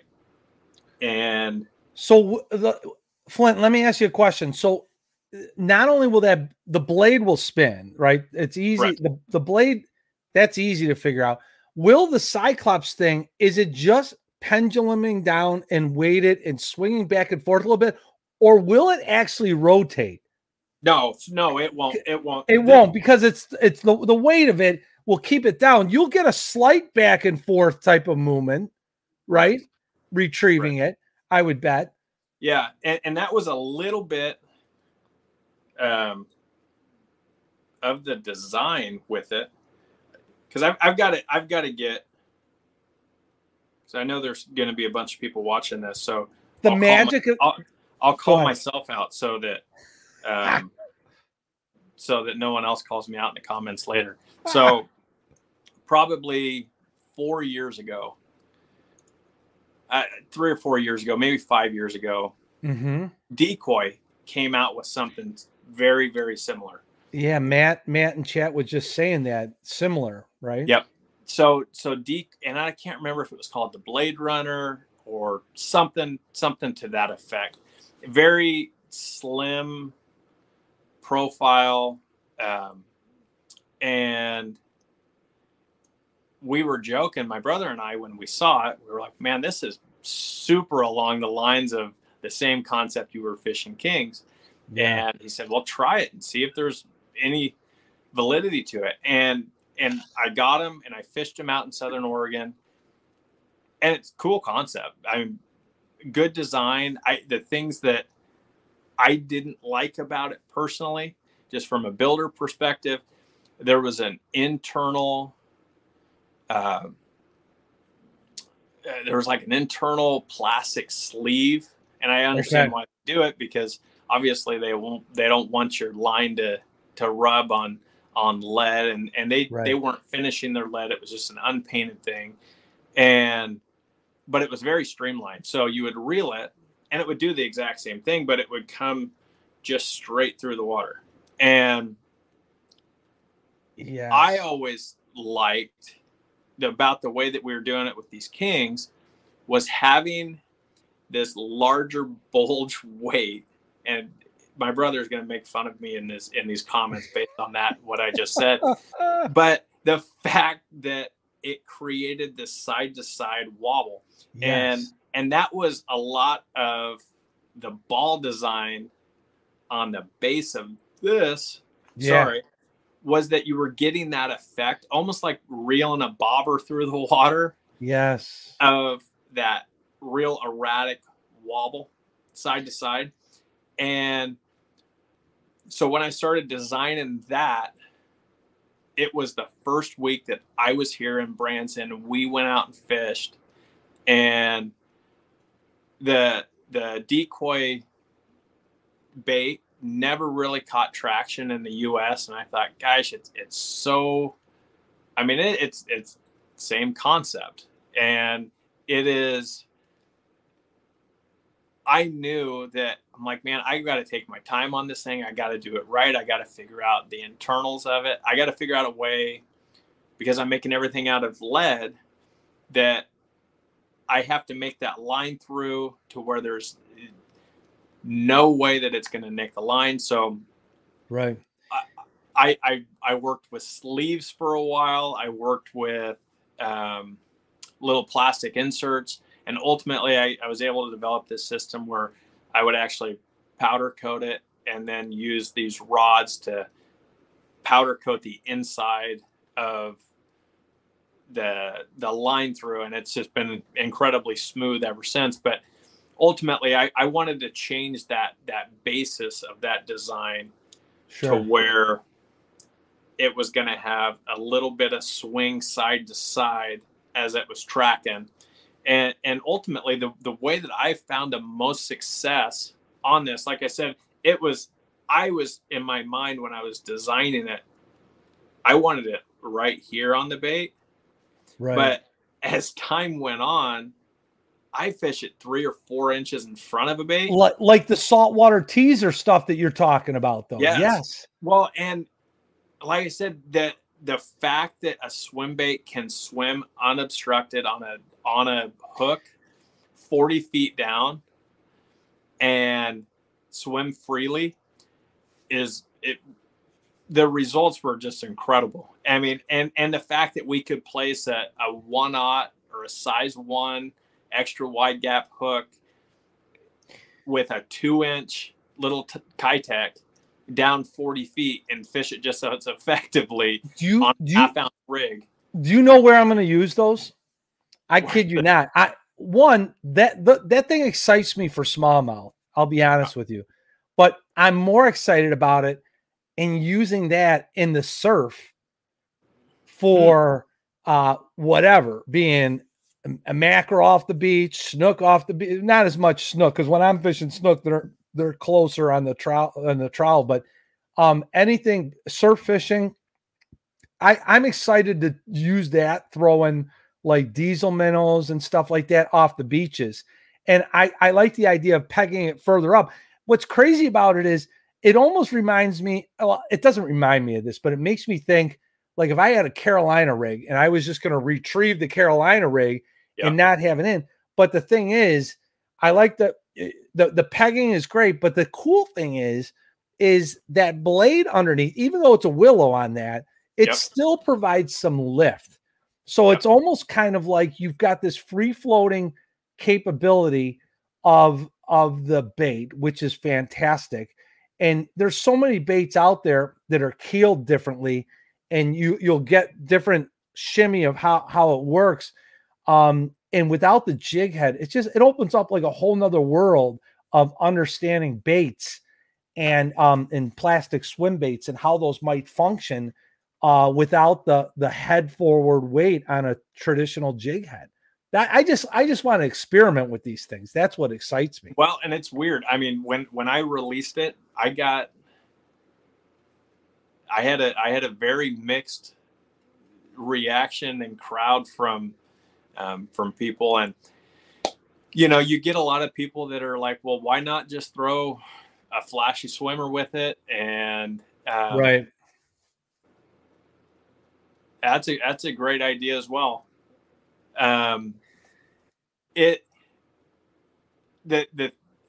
The reason is not to replace an existing underspin. I mean, flashy swimmer, incredible. Something totally new. I love the concept because it's different.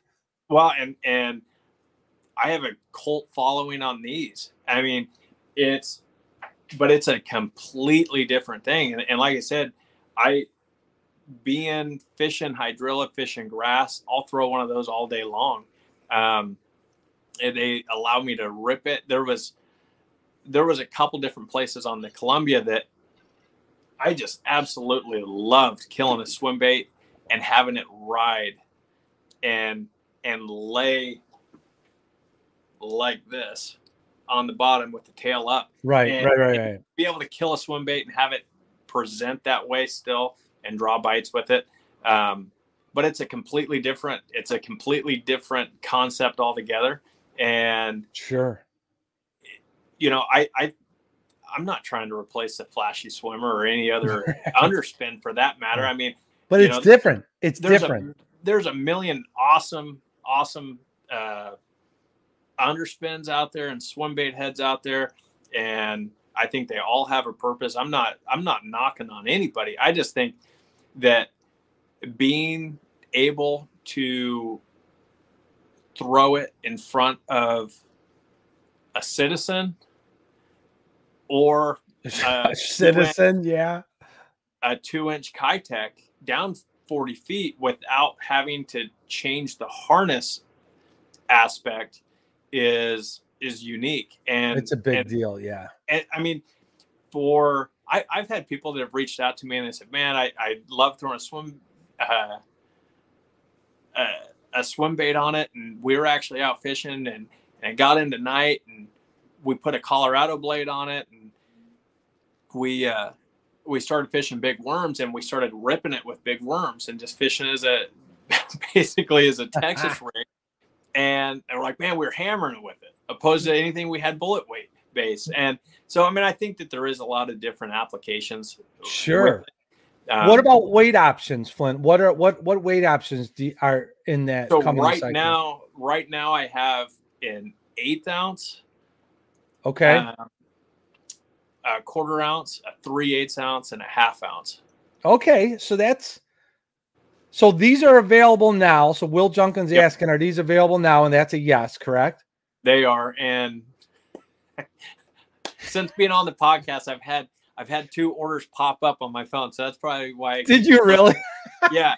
So I don't know what people are buying. I don't know if they're jumping on that one, or dude, take a couple out of stock so I can get them. I will. Talk about this. Anthony's talking about cadence that works best. So what have you found? Does it change depending on the weight of the plastic bait that you're throwing on the back end of this? You know, I've thrown it on a whole bunch of different baits. Table Rock's unique for me. Being where I was located in Southern Oregon, with Shasta the exception, we didn't really have shad. Our big forage base was gill stuff. Okay. Now being here and seeing just an overabundance of really small shad and fish being on really small shad, I've predominantly thrown it with a 2-inch Kitech. And for the most part, I'm fishing it. I've caught fish in a foot of water with it, banging banks, and I've caught fish 45, 50 feet deep that are channel swings, main lake points.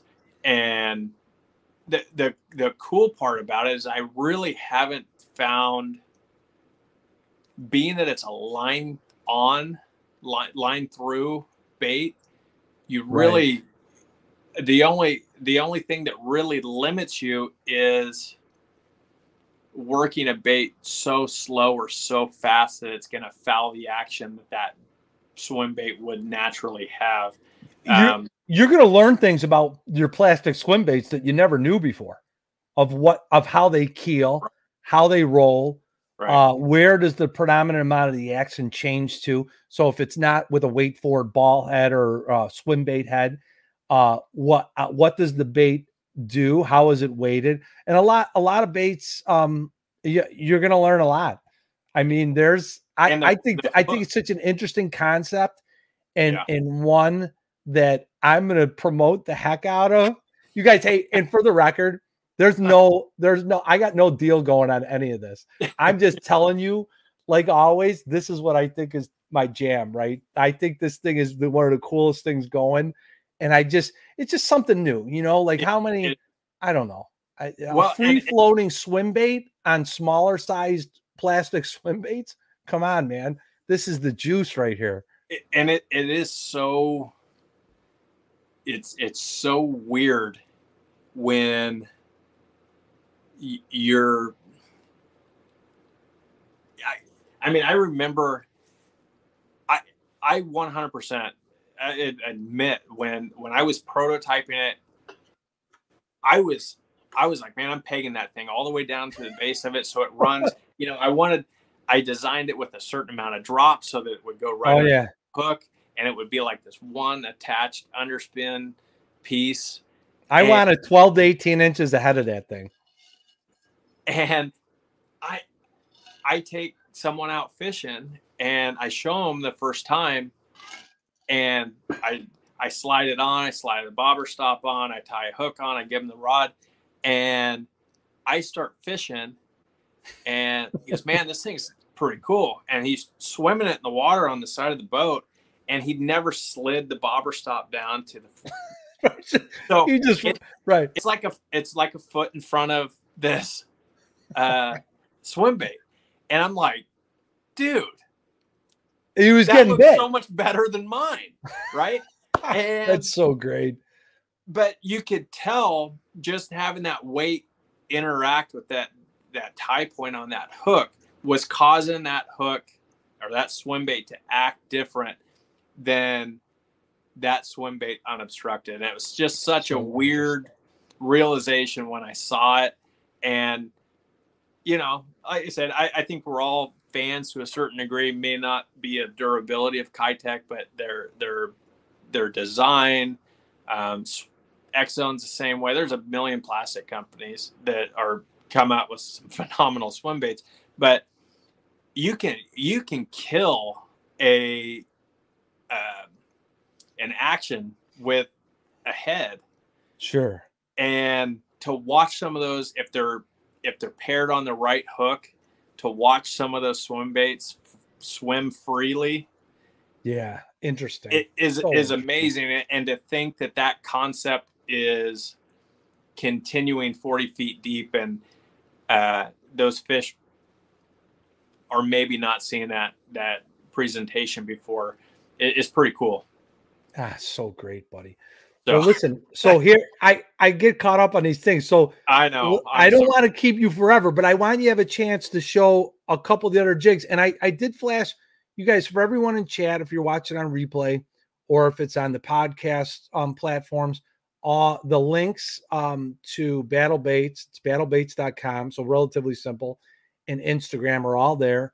You could follow along. So it's just, guys, I'm telling you, the color combinations and just some of the jigs are extraordinary. You know what we're gonna have to do, Flint? I'm gonna have to wind up getting you on another time, because I feel like there's so much more to talk about. We're gonna have to do another round sometime. I know, and that's, I feel terrible. I feel like I haven't even talked about jigs, and but that's, I think that's to a certain degree my mentality and why I have so many different products opposed to just jigs. It's because exactly what we talked about. I mean, yeah, as concepts and thoughts evolve, and you see niches and you see different ways of presenting baits, it's easy to expand on conversations, and it's easy to expand on product lines. And well, we can't end on the Cyclops. We've got to at least, I want you to highlight one or two of your favorite jigs that you got there, and we at least gotta go back to some of those, because oh my goodness, yeah, well, I mean, there's just some phenomenal stuff. So I'd be completely lying if I didn't say that I didn't just throw up that board in preparation for this podcast. Because that's so great. I'm like, man, I just got to have something that looks good in the background while I'm talking here. It looks fantastic. You got a big barracuda, and I got a blank wall. So do you know the story about this? So no. I literally, there's two. I'm working on the lab down in the basement, and it's there, and I work down there, but I don't have it all set up where I want it for like the show. And I literally take these two pictures off the wall in our bedroom every time I'm doing the podcast. And I take this barracuda, it's in our family room downstairs on this vaulted ceiling wall. And I take the barracuda down and I bring it up and hang it up every show. So when the show's over, I take the barracuda down and put the pictures back up. Yeah, well, but anyway, go ahead. As soon as we get off, I have to walk all this stuff back downstairs and put it back in my inventory.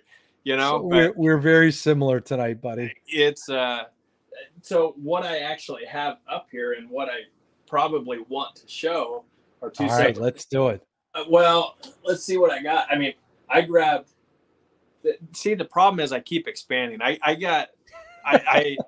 have the drop shot jig. I have a finesse jig. I have a football jig. I have a swim jig. I have a brush jig. I have a bladed swim jig variant.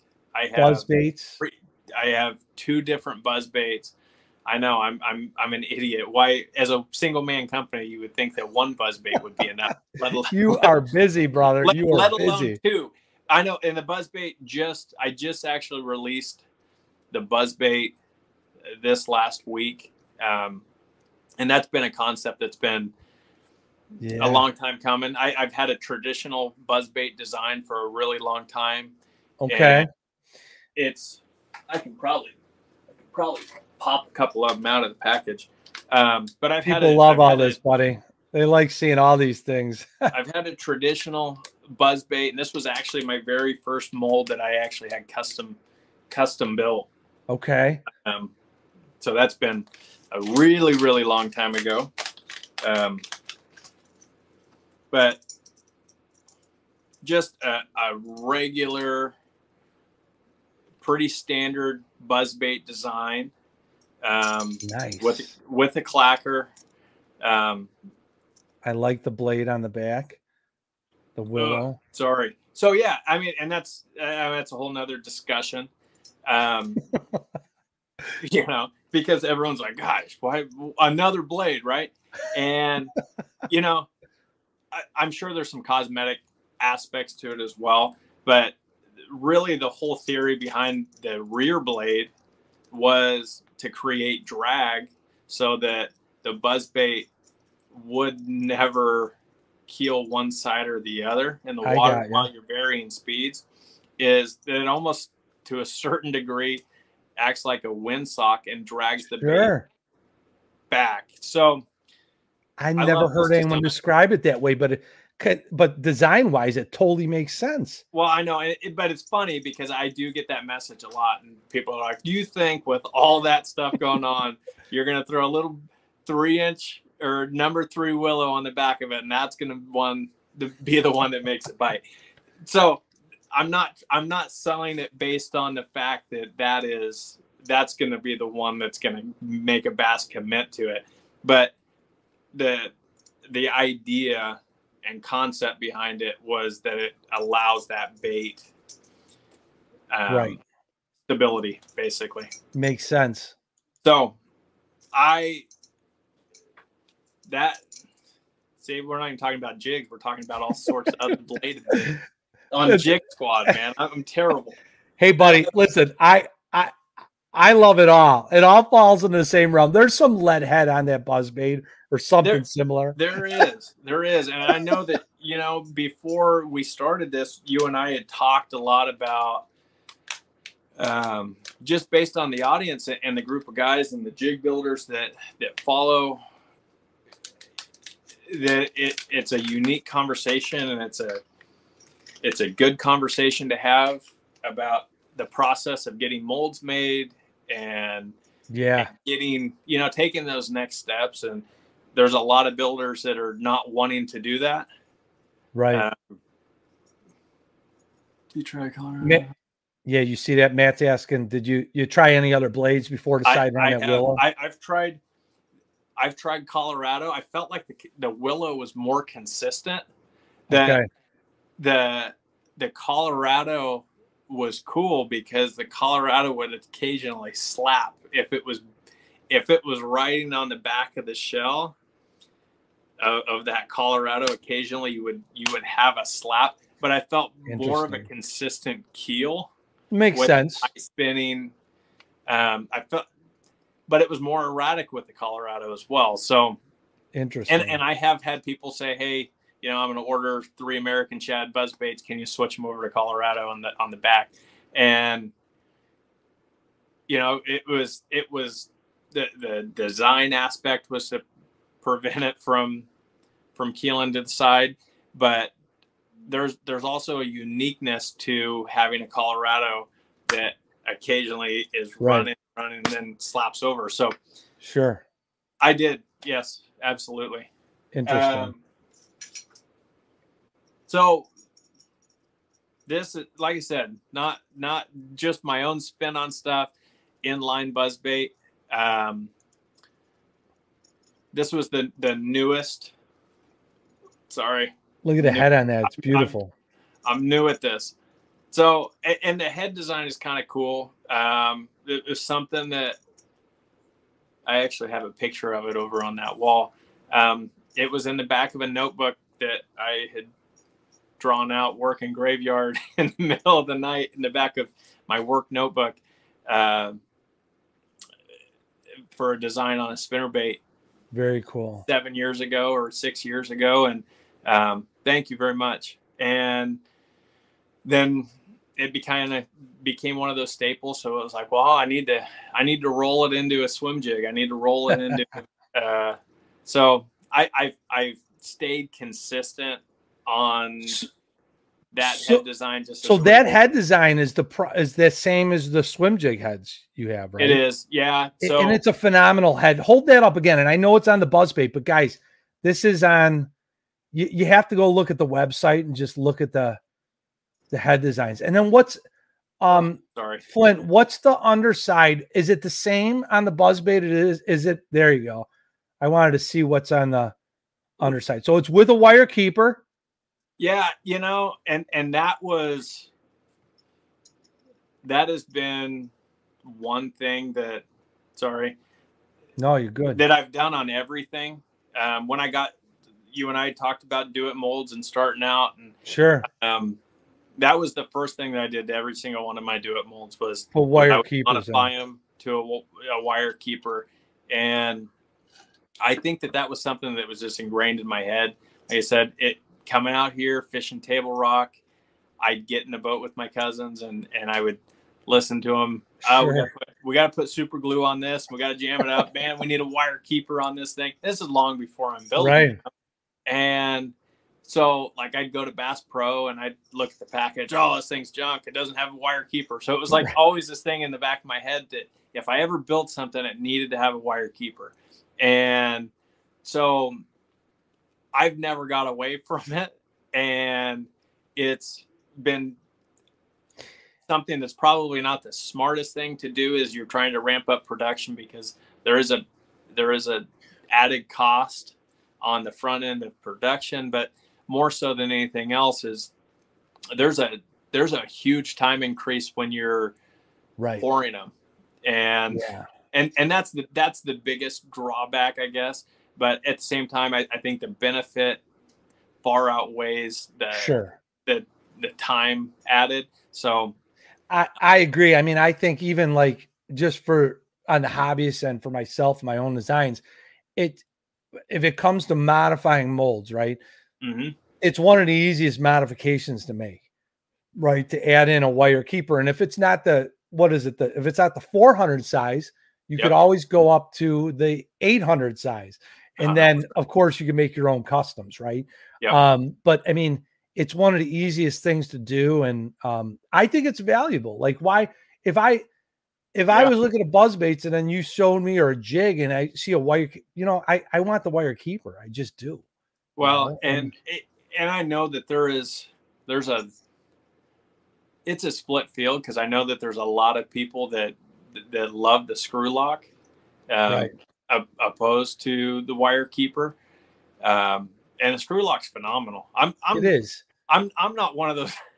I mean, and a lot of guys like Z-Man Plastics, and it's not ideal to use. You can make it work, but it's not ideal with the Elastec or a lot of other brands are coming out with licensing type plastics similar to Z-Man now too. So it's not ideal, right? And I don't know what else to say. I actually have,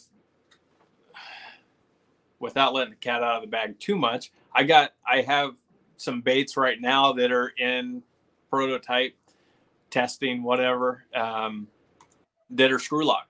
So I think that there's applications for it 100%. And I'm not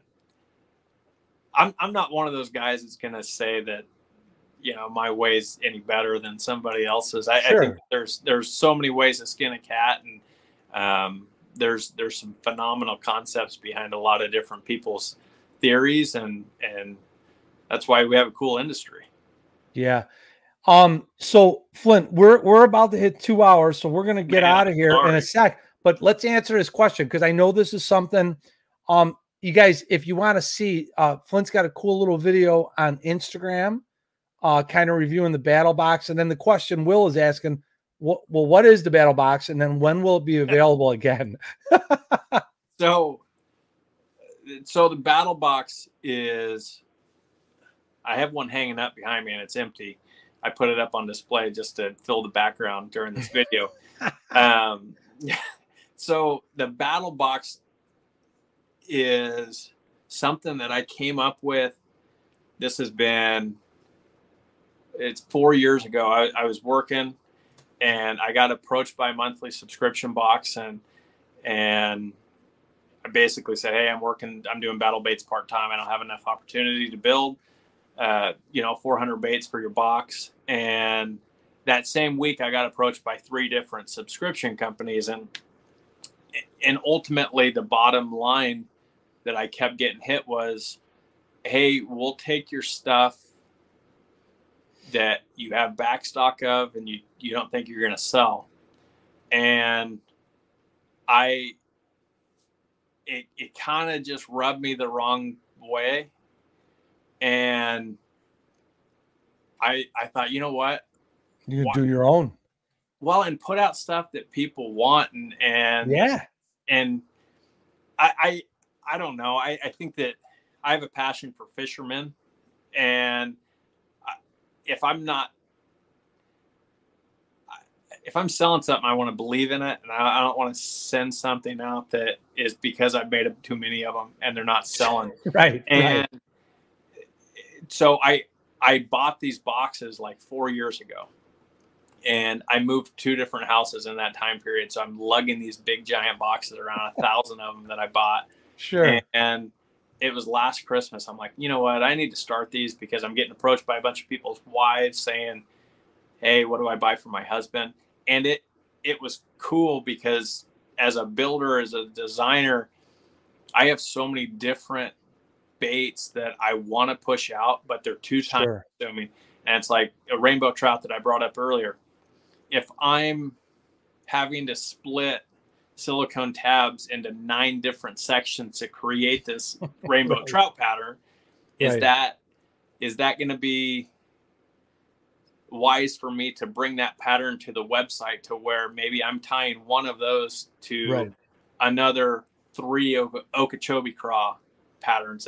So I'm trying to increase my production, but I love those colors, and a lot of silicone that I've had built or custom surrounding some of those colors. So the battle box kind of has allowed me the opportunity to continue to be creative in the sense to where I'm like, you know what, I'm gonna put out, if I'm doing prop heads, I want to do prop heads in a golden shiner. So I'm gonna load the battle boxes with the golden shiner. I'm gonna do them swim jigs with the rainbow trout, where I don't have those on my website. So the battle box is kind of a way for me to expand my creativity side and put some of those really unique hard colors. And cool, very cool. And I'm hoping to have one in July. Then I've been so darn busy, but it's a great problem to have, and I'm super, super thankful. The one thing that I can say is, if you're on the website or you go on the website and you saw it say out of stock, just hit the back in stock notification, put your email in, because as soon as I put them back, it'll send you an email right away and say, hey, 15 of these are available, and they go really quick. Well, buddy, man, I'm sorry. Listen, I loved all of it, man. And I will tell you this, Flint, I 100% am telling you that I want to get you back on again. Maybe after we get a little further into the fall, when the weather starts changing, or as we hit towards winter, I'd love to get you on again, and we could talk for hours, man. It's so much fun. I tell you, I'm going to get you some of these. We'll talk after this podcast is done. Okay. But I want to get you some stuff in your hands, sure, so buddy. You can sit there and look at it, and we can talk together. Yeah, absolutely. But I appreciate you so much. Everyone, listen, check out Battle Baits. Whether you can, if you're watching on replay, if you're watching on the podcast, check out the Instagram. Flint posts some. Oh, we didn't even get to talk about pictures. We'll get to that another time. Some amazing pictures, some graphics. But definitely check out Battle Baits, because there's some really cool stuff and a lot of diverse types of jigs that you can get from them too. So, but a phenomenal designer. Flint, it was awesome, buddy. I appreciate having you. You guys, everyone in chat, thank you guys. We'll see you. Listen, I'm going to throw this out there so you know this. Tomorrow morning, there's going to be a couple of announcements from Jig Squad. So there's going to be another show. I know I go every other week, but we're going to do another show next Thursday. And it's going to be a special show. It's going to be a surprise show. And the surprise is coming out tomorrow morning. So look for that on Instagram. You'll see it posted there. But anyway, I thank you for being here tonight. Check out Battle Baits. Flint, stay in StreamYard with me when I end this. But you guys, I love you all. Peace.